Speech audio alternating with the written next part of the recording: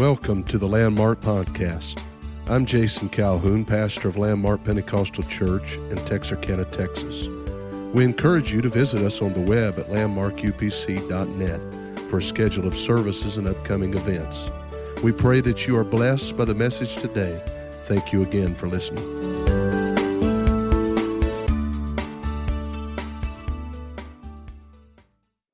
For the opportunity to be here this morning.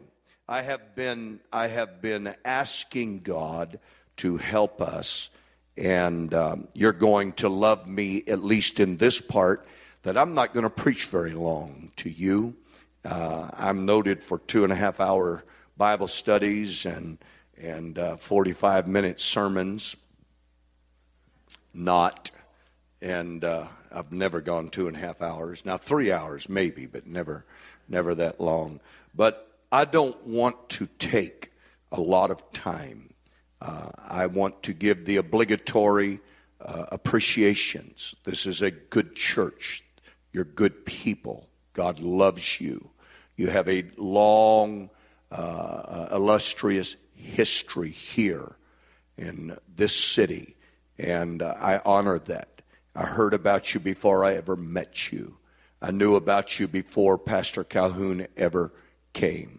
And I want to be a strength. I want to lift up your hands. I'd like to see revival break out.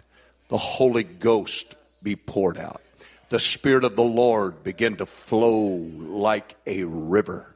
The anointing of the Lord come and destroy the yoke.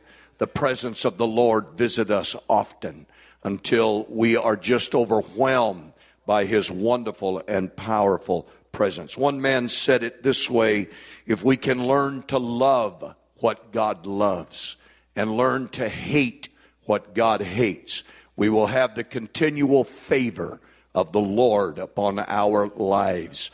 And I want that. And part of what God really loves is that God loves mankind. He loves us. There is nothing in all of the affection that we can find in God that is greater than His affection for the souls of men,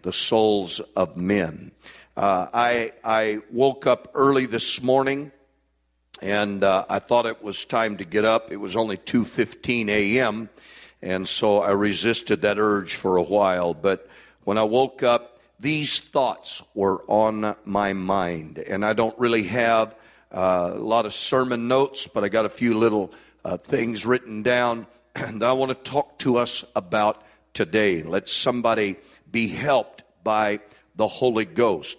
This is a familiar scripture to us.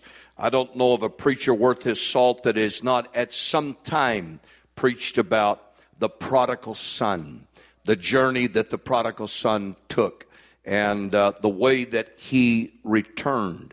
But as I was looking at this text and thinking about this text, it came to me from verse number 22 what the Father's attitude and the Father's spirit was when this prodigal came home. And when I read that part of the Word of God that said, but the Father said, and everything that involves the restoration of this young man, everything that involves the forgiveness of this young man, everything that involves in the rightful placing of importance upon his heritage and upon his life is all predicated on what the Father had to say about his return.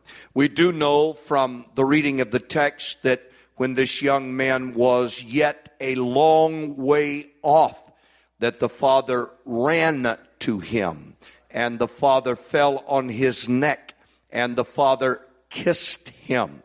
And so we understand that there was in the heart of that Father an interest in the return, an interest in the restoration. So much the so that, if you'll allow me at least to look hard at it, he was waiting, he was watching, he was anticipating. It was in his mind, it was in his plan, it was in his desire that this young man return. And when he returned, he already had it in his mind what it was going to be like and how he was going to restore. When I look at that attitude of the Father, I think about the Lord who so loved that he gave himself. And I cannot help but consider the words of the Lord. Revelation 22:17, the Lord is speaking, the Spirit and the bride say, come. He that hath an ear to hear, let him come. He that is thirsty, let him come and drink of the water of life freely. And whosoever will, let him come. Let him come. This seems to be the attitude of the Lord, the anticipation of God for the life and the souls of mankind. In Acts chapter 2 and verse number 38, when the question has been asked, men and brethren, what shall we do? There is a very profound and beautiful invitation that is given, that is easily understood, that is easily embraced. When the Apostle Peter said, repent, repent, repent, repent. How very beautiful are the words and the invitation. Repent, repent. Nobody knows like we know the things that are in our life, in our mind, in our spirit. And yet the word of the Lord and the invitation of our God is repent, repent. A place to be sorrowful. A place to say, I didn't mean to. A place to say, I didn't want to. A place to say, I wish I hadn't done that. A place to say, I don't want to do it anymore. A place to say, I would to God that it never crossed my mind or gotten in my spirit. And the apostle said, this is how you can get it right. And the beautiful invitation is simple and easy. Repent, repent, repent. And then the beautiful, beautiful invitation to be baptized in the beautiful name of the Lord Jesus Christ for the remission of those sins. That's not just getting wet in the baptistry and an outward manifestation of some inward decision that's been made, but it's the chance to have the blood of Jesus Christ to expunge away every sin and every evil thing that's ever been done in your life. Brother, that's a wonderful, wonderful opportunity, and that's powerful to consider. And then the staying power, and you shall be filled with the gift of the Holy Ghost. Praise God. That beautiful experience that is Christ that comes to live in us and to keep us. I promise you today that the invitation of the Lord is sincere and it is very, very real. Revelation 3:20 says these words, behold, I stand at the door and knock. If any man hear my voice and open the door, I will come in. Hear what the Father has to say. I will come in. Not if you get good enough, I will come in. He just simply said, I stand at the door and I knock. And if you will open to me, if you'll repent, if you'll get washed in my blood, I will come in. I will. I want to give Landmark hope again this morning. I will come in. I will come in. I will come in. Praise the Lord, somebody. That's not about right. That is right.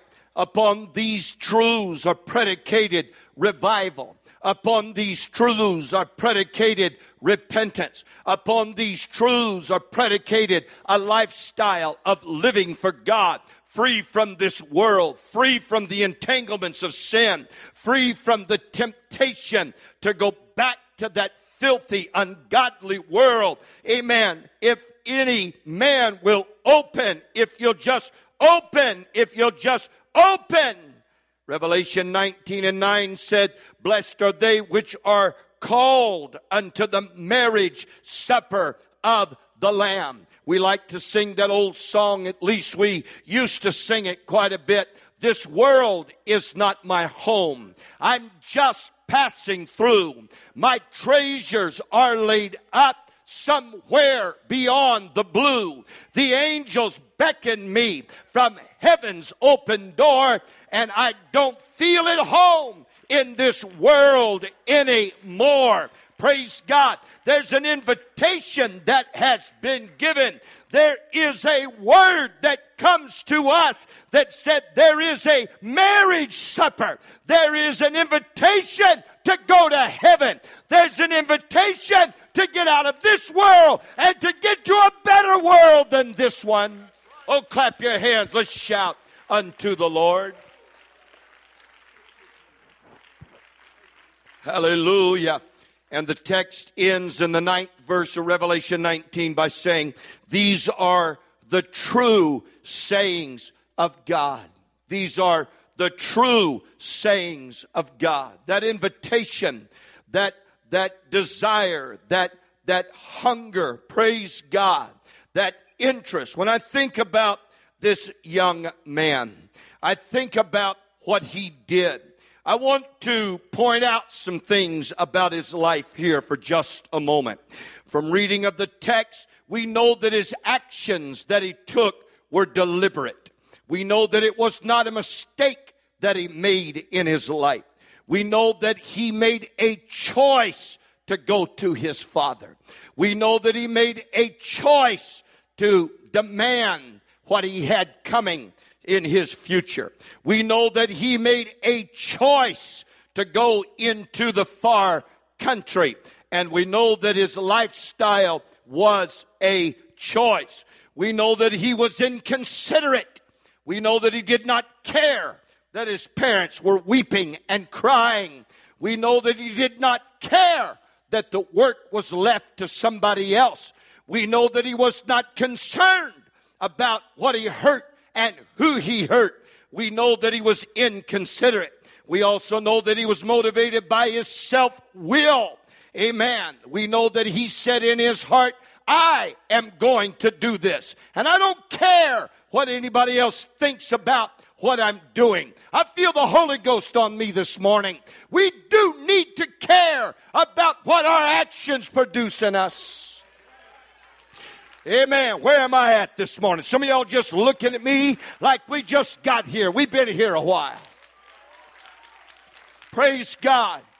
I said we do need to care what our actions produce. Young people, you do need to care. You do need to care about what you do and the consequence that's going to come because of it. Praise God. Praise God. You ought to care. There's a long life to be lived if the Lord tarries, and I promise you there's going to be some consequence. He was inconsiderate. He was motivated by self-will. And when you go against the revealed authority in your life, we know that this young man was full of rebellion. We know that his actions made him separate himself. It was not Father's house that pushed him out. It was not the harshness of the house that put him on the road. It was not the attitude of his siblings that caused him to do what he did, but he separated himself. We know that his actions were deliberate in his riotous living, and it consumed him. We know that he made those choices. And yet when he came to himself, aren't you glad that you can come to yourself? Aren't you glad you can wake up one day? Is there anybody here today that's thankful for the day that the Holy Ghost began to work in your life again? Is there anybody beside me that needed the grace of God to reach back down to where we were living and give us another opportunity to get it clean and to get it right? Come on. Is there anybody? Praise God. I wrote this in the pages of my Bible this morning in the motel room. And this is what I wrote. All men walk in the shadow of this young man's failure. All men, mankind, walk where this young man walked. All men that upon the face of the earth, not just gender, but mankind, all of us walk in the shadow of failure. We walk in the shadow of rebellion. We walk in the shadow of moral failure. We walk there in that shadow. All men walk in the shadow.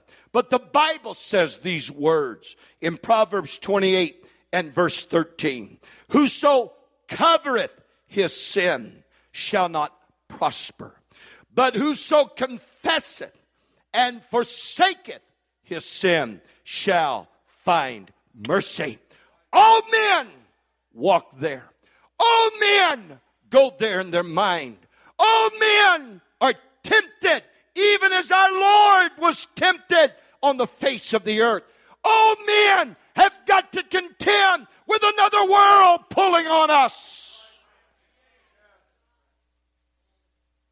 All of us do. All of us do. And if we've got any kind of conscience at all, if we've got any kind of desire at all, if we've got any kind of hunger at all, if we've got any kind of interest at all, if we've got any kind of goodwill towards God at all, if there was ever anything good that was put in us, come on, if there was ever a mother or a father that said you ought not to do that, if you ever had a good pastor, if you ever had a good man of God behind the pulpit that preached to you with anointing and with a burden, when you walked through the valley and the shadow of that temptation in your life, there will be a little voice that rises up on the inside of you that said, you're evil, you're wrong, you're sick, you've sinned, you've done bad, there's no hope for you. You might as well go on and be involved in what you're thinking about. You might as well go on out there and sow your wild oats. You might as well go on out there and be the failure that you already are in your mind. But I'm telling you, there needs to be in us a desire that rises up on the inside that said, no matter the shadow that I've walked under, and no matter the sin that I may have committed, and no matter the way I feel in the guilt of my spirit, there's something in me that said, if I can just get into a conversation with my Heavenly Father again, if I can just get back in the presence of God, I know everything's going to be made all right.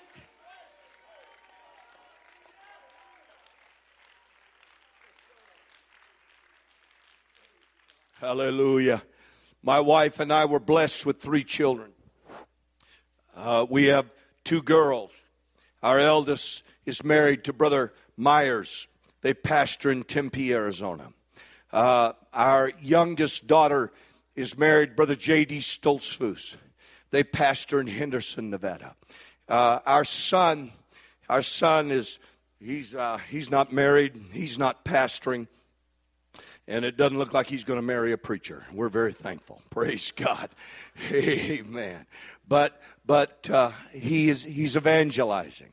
He's in Idaho right now preaching a revival. And I talked to him last night and prayed with him. He's fighting the good fight of faith and telling me, Dad, I've been wrestling. When I came in this room, Spirit was here, and I had to pray it out. And our children are different in their raising. Our eldest daughter can look you right in the eye, and her expression never change. And she doesn't rise up in rebellion, but but she could just look at us and be stoic. And you could talk to her until you finish talking, and she's going to keep doing whatever it was she's doing. Just a little bitty thing when we had a tragedy in our family, and we got up early in the morning and drove many hours, got to the place where we were going to help comfort our family. And she was less than 2 years of age at that time. And we ended up staying up all night. And we didn't go to bed till 7 o'clock the following morning. That's kind of what you do when tragedy comes. And you're just trying to help folks. And you end up staying up all night. And that little stubborn outfit at that age, we put her down to go to sleep. She hadn't been to sleep for a long time. And she would cry, and we'd get her up, and she'd just sit in the corner and play. That's her personality. That's her personality. And then our youngest daughter is such that you just look over at her and, oh, no. Oh, what did I do wrong this time? Oh, forgive me. Take me out and just shoot me. Get it over with. That's her attitude. Just amazing. Just, you all right, baby? Oh, what did I do wrong this time?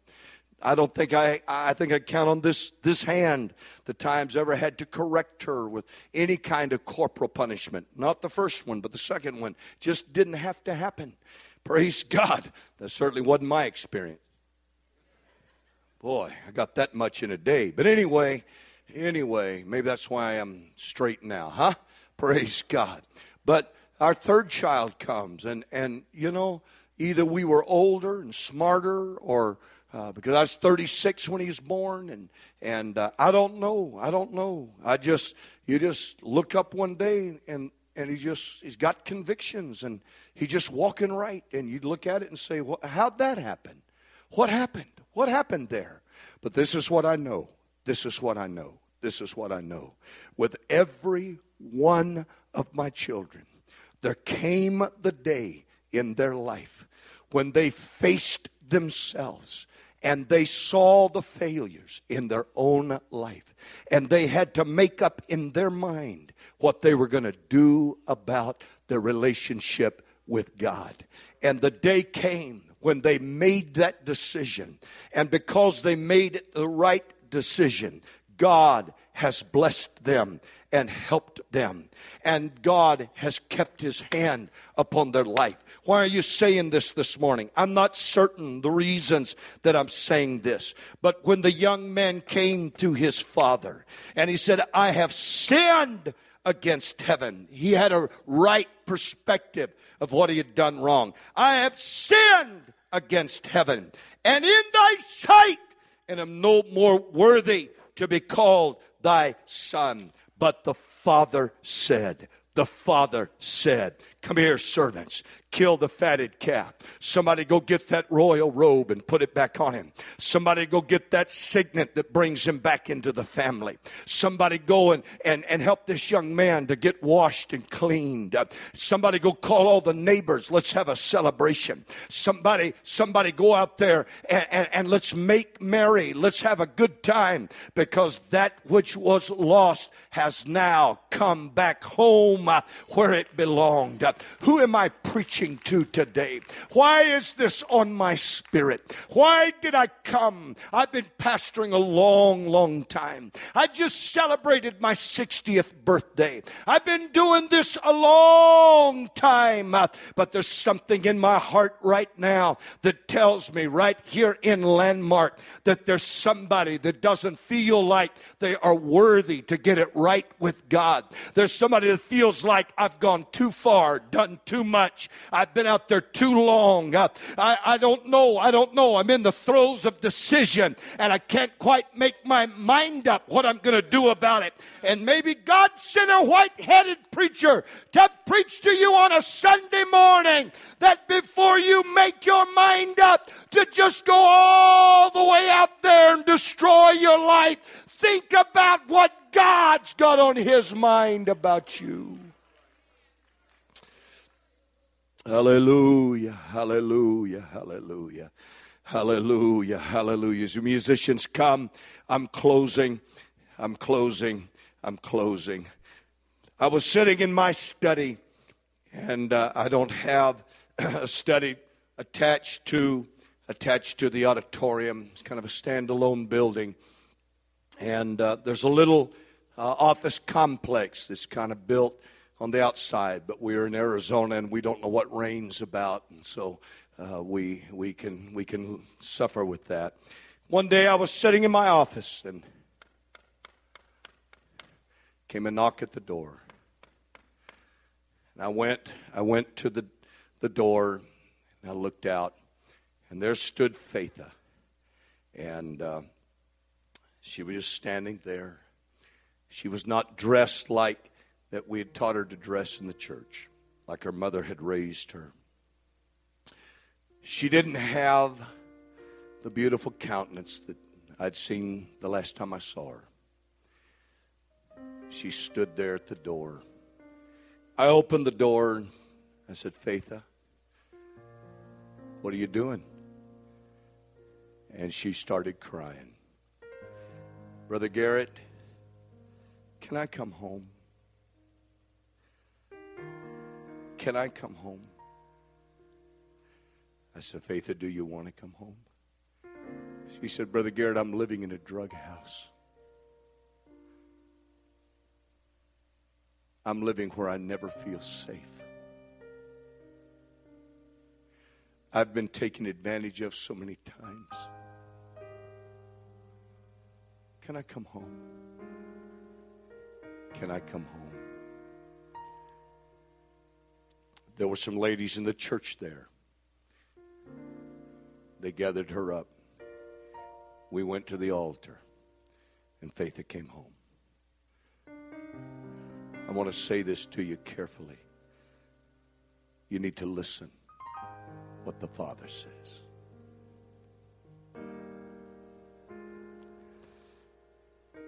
My brother called me. He'd been backslid for over 20 years. He said, Ron, I'm going for surgery on Thursday morning.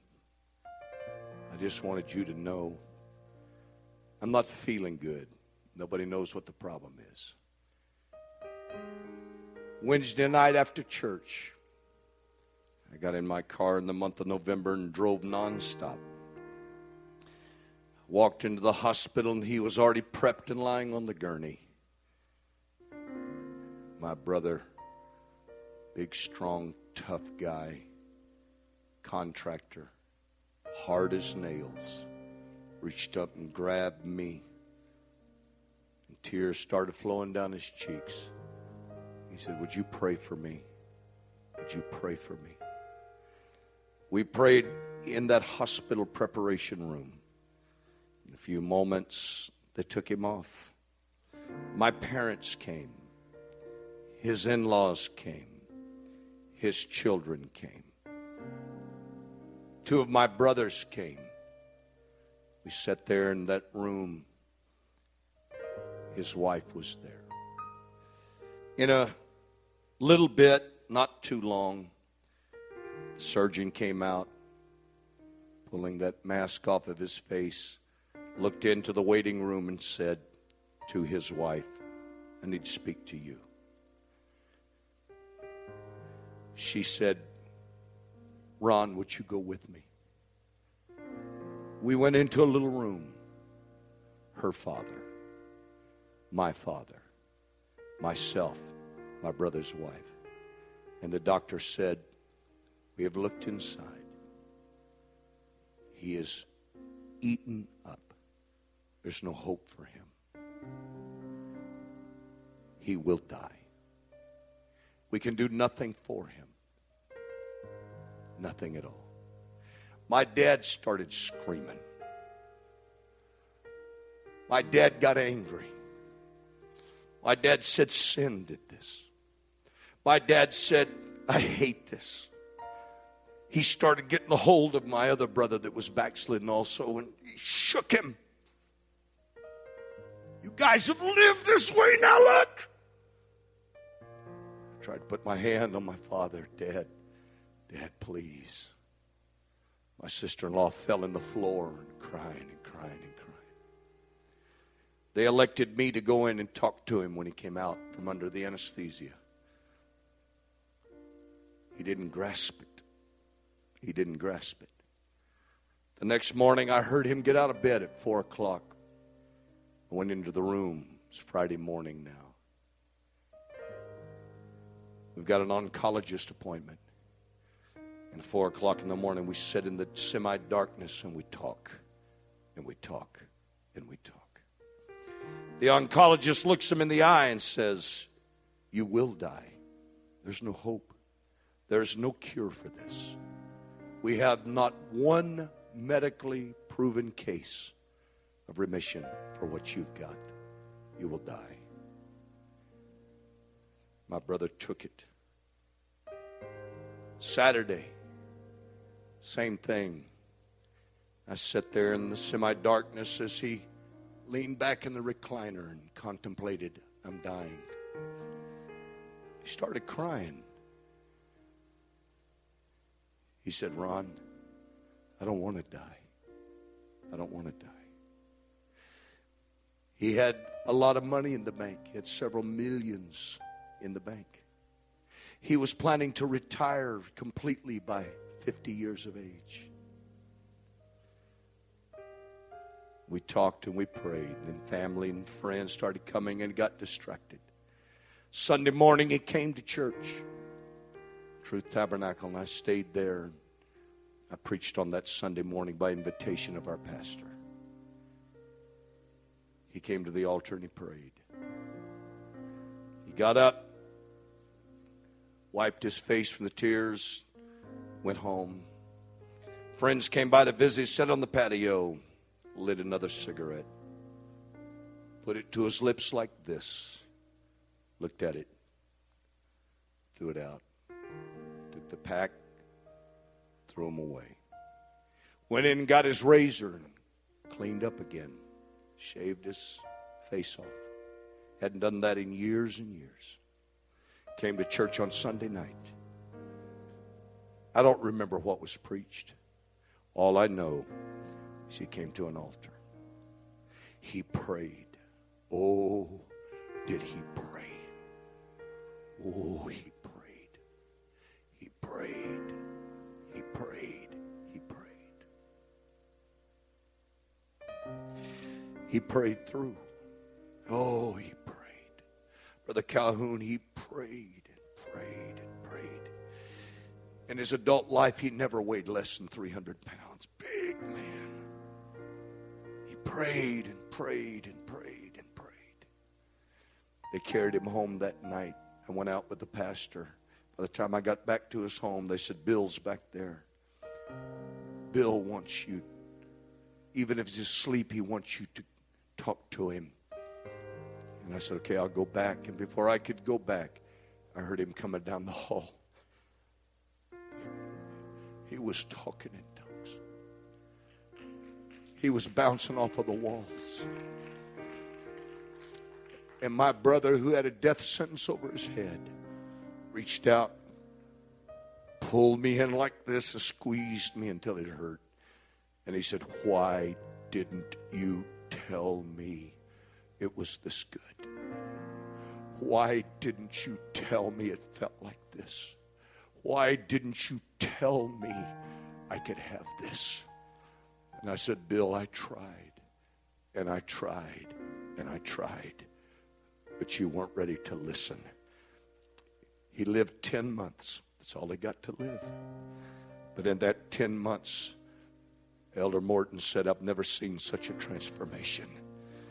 When everybody said, "Bill will never pray through," when everybody said, "Bill and his family are just going to go to hell," when everybody said it, God had something else to say.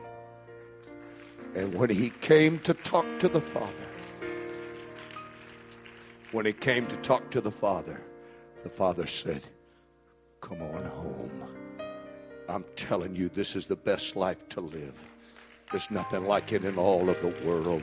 Stand with me and let's lift our voice to God. Lift your heart to God right now. You saints that know how, begin to cry out to the Holy Ghost. Would you do it? Oh, God, send old-fashioned conviction into this house right now, God. Let the Spirit of the Lord begin to move across this house. Somebody pray. Somebody pray. Somebody pray. Come on, let's pray out loud.